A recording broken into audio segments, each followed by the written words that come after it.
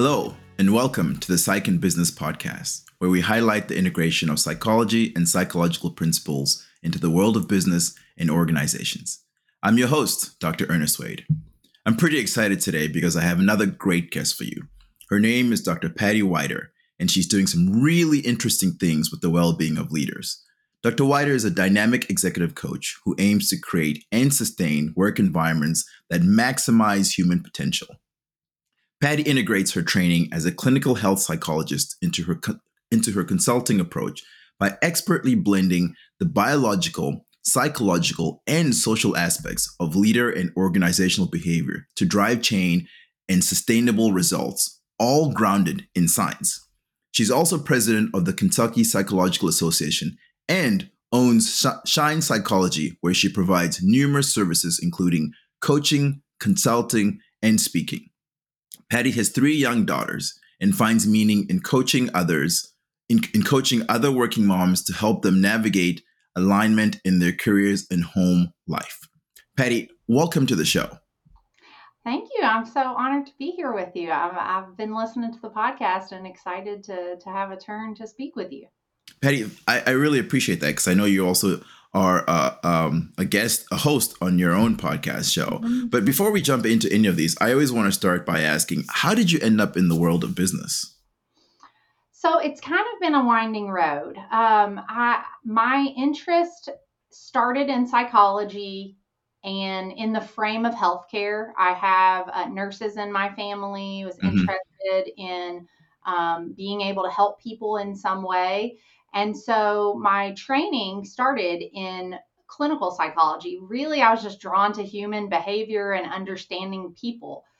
But over time, once I was out and working within systems, I was finding myself interested in the ways that I could impact the system to better serve larger groups of people. Yeah. So, I've had clinical aspects to what I've done in my career, but I've always had the majority of my work being in applied psychology. And, over time, doing consulting, doing a lot of work with teams and process improvement and things like that, it has led me into the world of business. Not because I thought that's where I need to be initially, but because it's interested me, and it's sort of been an organic journey to find ways to apply what I've learned in that sector. Yeah, I think that's such an interesting story and an interesting timeline that you're describing. I want to jump right into the work that you do because I love holistic approaches. And so I want to know more about how you do this work and combine psychological, biological, and social to help leaders. Tell us more about that.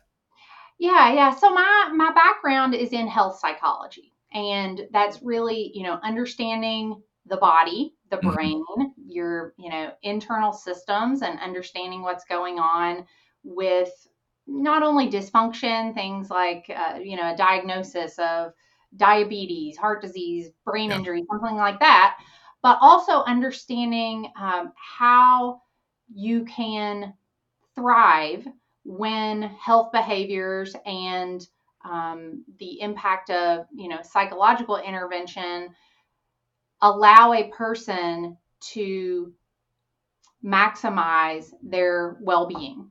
So combining together aspects of what I know from my training as a health psychology, aspects from what I know in the study of positive psychology, how do we go beyond baseline? I find the workplace to be a setting to apply those same things that I've applied in the past throughout my career at individual and group levels. So, I have all kinds of experiences working with folks on changing health behaviors, really working on that aspect of influencing their physical, biological systems because they are stopping using tobacco or practicing mindfulness in the frame of chronic pain, or, engaging in exercise as a way to manage stress. So all of these kind of overlapping aspects of psychology and influencing your biological system in ways that we can control. And the social aspect is such a critical component of that. So all kinds of work in the field of positive psychology points to connection to other people Mm-hmm. as an important aspect of our well-being. Mm-hmm. And being able to weave this in with the understanding of workplace well-being is is the underlying foundation of how do we work together as humans. Yeah. In a workplace, we are connecting all the time with people. Are we doing that intentionally in a way that's a high quality connection, or Mm-hmm. are we focused on the work but not the relationship? And so what I like to do is really gain an understanding anytime I'm engaging with, a new individual, a team, an organization, what's going well? Yeah. What is it that allows them to do what they're doing to this point to achieve success, whatever accomplishments that they are proud of? And where can we look at ways we could tweak the system to uplift the well being of people, to inspire compassion towards, the individuals for themselves Mm-hmm. and in the relationships they have with each other, and then challenge the status quo over time to get to an optimal functioning and not only a workplace where you can achieve and whatever the business model is, Mm-hmm. but also a place that can contribute to the well-being of the people that work there, Mm-hmm. Mm-hmm. uplift them. That's really what draws me to working in the field of business and applying psychology, is being able to have a large scale impact. We spend a lot of hours of the day at work, so Yeah. if we can uplift people there, that's a way that we can uplift our population at scale. Yeah, I really appreciate what you're saying and your approach here, because you're really talking about leveraging all the different aspects, all the different tools that you have to try to make sure that people are feeling well at work and are engaging well, right? You're talking about the psychological, the biological, the social. You're leveraging all the tools there to make sure that people can work effectively and efficiently. To Mm-hmm. talk a little bit more about why it's really important for leaders specifically to really focus on well-being, please. Well, there are business elements to it. So, Mhm. there is research that aligns performance in the stock market for a business with ratings of the well-being of their employees. So, Hmm. we know that, you can look at a lot of different ways that we slice the information, but well-being of employees is going to contribute to better business success. Mhm. Aside from that, dollars and cents aspect of, contributing to employees' engagement, retaining great employees, being able to, um, you know, really drive the speed of results when we Mhm. have great relationships at work, when people are highly engaged and motivated. All of these things are not only uplifting the impact of the business, but Mhm. also it's a synergistic sort of environment where you get more out of everyone Mhm. when the dynamics between them are working well. And when they are physically well, when they are mentally well, spiritually well, all of those things are going to allow them to be even more impactful in whatever the work is that they are doing. So it's a mutual benefit. Mhm. It benefits leaders for their own prevention of burnout, for their own sense of eudaimonia, accomplishment, meaning in their life. Yeah. All of those underlying things that will say, once you retire, if you look back on your career, what do you think about it? Hopefully, you have this sense of accomplishment that goes beyond, um, a metric that maybe is important today, this year, Mhm. but over the grand scheme, this sense of meaning. So that is going to more clearly define the sense of purpose for the leader. Mm-hmm. that helps them to maintain their drive, that helps them to inspire their employees, that helps them to be able to create a culture where people want to be. Yeah. So all of these things are benefiting the leader as an individual, benefiting the business, benefiting Mm-hmm. the employees. Um, and and aside from, again, that impact in the workplace, it goes Right. beyond. So when Mm-hmm. people are well at work, that contributes to their well-being outside of work. When they leave and go back to their family or, their friends, their communities, Right. we are impacting the largest part of their day. And Mm-hmm. so, I think the altruistic aspects that draw me to this work are that we can uplift society at large when we at scale are able to improve people's well-being because of the places that they spend most of their time.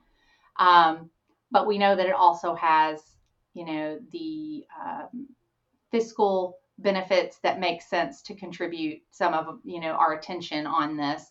Um, because, I know that there's a balance when we're considering how do we spend our dollars? How do Right. we, make sure that we are being strategic?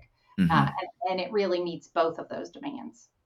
Yeah, so I'm hearing that it has well-being has a global impact. Mhm. Thinking of it from terms of all the things that it can impact in terms of our home life and our societies, but it also has that benefit in terms of the financial aspect, right? Because the when a person is well physically, mentally, emotionally, and are in social environments that promote wellness, then they're more likely to feel fulfilled and engaged in their workplace, and you're more likely to get more out of them. Yeah. Am I hearing that right? Yeah, I mean, I think we can all think about when we've worked in a place where we felt like we got to use our strengths at work. Mm-hmm. We were able to have an impact on the work and improving the work over time. Yeah. Yeah. We felt like we mattered to the team. We had a sense of belonging. We have a sense of connection. Mm-hmm. Even in those little 1 minute connections, maybe we have, if we're passing someone in a hall, if we're having a quick phone call, all of those add up over time Mm-hmm. and contribute to our well being. But all of those elements, if we can craft them in a way where they really serve the individual and serve the organization, the Mm-hmm. tasks of the work, the connections to people in the Yeah. workplace, and the way that they understand their sense of purpose and contribution, all of those can build momentum to, use the best of who we have together with us. Have people using their strengths and maximizing their potential rather than saying, this is the box we need to fit you in. This is Mm-hmm. what I want you to do. That sort of command and control, go execute the tasks I tell you to execute, Yeah. more transactional leadership. So this is, it is aligned to more of a humble leadership approach Mm-hmm. where, Mm-hmm. you know, if I'm asking everyone at work to use their strengths, that's also inherently identifying that we're not great at everything. Right. So, for every person in the workplace, we have to have this humble, um, you know, idea of how do we understand our strengths Mm-hmm. and the things where maybe I could defer to the expertise of someone else, allow them to use something that they're really good at in the workplace. So, um, I think it's an approach that maybe some people are uncomfortable with at times if Mm-hmm. they really like to have control of everything. However, we have evidence that supports humble, open types of dialogue that allow teams to be able to go beyond what we can accomplish in a Mm-hmm. transactional model where they're executing exactly what they're told to do. We want them critical thinking. We want Right. them, Right. you Can know, you, Patty? Can you share with us some of those examples and where you've seen this work? 'Cause I think one of the things that I always hear is, "Yeah, that sounds good, but I don't know how that I would make that happen." Can you share some of that examples with yeah, us? yeah. Yeah, so I mean, I've done a lot of work in healthcare. And so I think of teams that I've worked with over the years, and some that when I began working with them would describe themselves as dysfunctional. We are not, they are identifying maybe, technically, maybe. So I think for a specific example, a team of surgeons and all of the other people that contribute to making surgeries happen. Right. Um, they reached out because of difficulty communicating with each other and feeling like they were putting themselves at risk, of something going wrong over time because this communication is just not working. We're bumping heads. When I got in and am working with them and starting out in a compassionate, humble way myself to say, I want to understand this situation. Um, it starts to build a relationship where people can share in a more vulnerable way about what is going well, and then where do we see we're not utilizing our strengths. Mm-hmm. With the team that I'm thinking of and that I have in mind, all of the people that seem to be most passionate are those people that were bumping heads. They all wanted to execute, to be able to serve their patients in a way Mm-hmm. where they provided the best quality care. They all Yes. wanted that. However, the ways they interacted with each other led them to feel like they're getting in each other's way. And so creating spaces with them where we were able to not only have a sense of shared gratitude for who on the team contributes in different ways. I was able with one small team that was struggling. I was able to help them go through a process of identifying, why are you grateful for this person on the team? Mm. This person you butt heads with. What do they bring that you are grateful for? Mm-hmm. And all of them could identify something that person is either an expert in, that they do that nobody else does, that Yeah. they contribute to whatever process. And they could identify that sense of shared mission. They know Mm-hmm. this Mm-hmm. person actually, wants to serve the patient. Yeah. Um, and so over time, being able to start from that space of um, appreciating each other and building Mm-hmm. that connection and relationship as the foundation, then we can start to challenge, well, what are the modalities of communication we're using? What's not working? How do we, disrupt the status quo so that we can get to a place of better functioning? And we're able to really craft that and again identify the strengths we have on the team, Mm-hmm. leverage those. But it really takes openness to trying something new, and also a leader who is willing to admit their own fallibility. If maybe they recognize that there are parts of um, the the current state that they could change about Yeah. themselves. Um, and I think that's so, impressive that you're able to do that with surgeons. I mean, I've done some work with physicians and surgeons, and they're not the easiest group to get them to admit that they're fallible. So that's a really yeah, great example. yeah, I think context is so important, and so many times I've had to say yes in a surgery suite. I don't want you to be, taking the risks. However, in this setting of communicating with each other, we can take some risks right now Mm-hmm. so that we have lower risk in that surgery suite later, so that Yeah. we're able to improve our process. Um, but it is a challenge sometimes, whether it be surgeons or someone who's in an executive role who feels like I've got to know all the answers and everyone has to trust that I'm pointing us in the right direction. There are situations people get into where their heart is in the right place. They are Mm-hmm. really trying their best to help the system, help the customer that they're serving, whatever, but um, they go about doing so in a way that is rigid. And Mm-hmm. so that typically then shuts down relationships or shuts down um, process improvement. Right. So yeah, I think it's important to be open to having some honest conversations, Mm-hmm. being able to get to the heart of what's going on more quickly so that we can challenge the actual everyday rituals that lead to Yeah. whatever isn't working, you know. And if you're Um, using that unique perspective of the psychological, the biological, and the social, you can really get them to think about, what they're thinking, how they're feeling, and how that's impacting other people as well. I love that approach. yeah, I like to use appreciative inquiry. That is, I think a humble approach where we're able to start with, what strengths we have. I Mm-hmm. also, I assess emotional intelligence, and I can talk about emotional intelligence, but one element of that is the self-awareness of understanding what's Hmm. happening inside. What are my Yeah. thoughts, emotions, physical experiences? And I think, for a frontline employee, it can contribute to a sense of what's in it for me to change. Why would I want to change the way things are right now?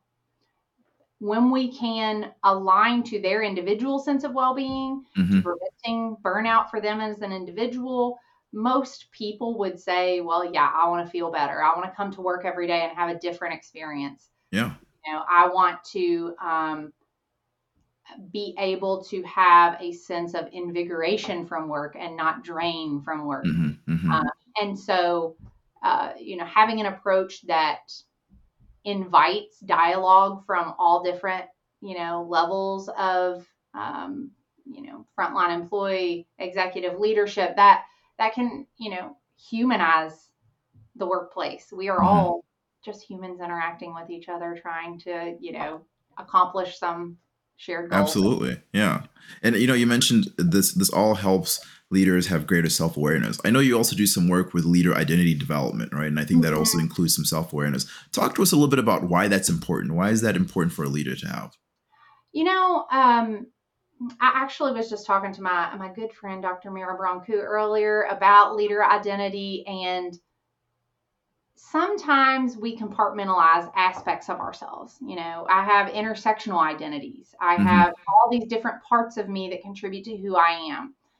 And maybe some of the messages that I get, whether it be in society, in an organization that I'm embedded within, might tell me that a leader has to be like this. Right.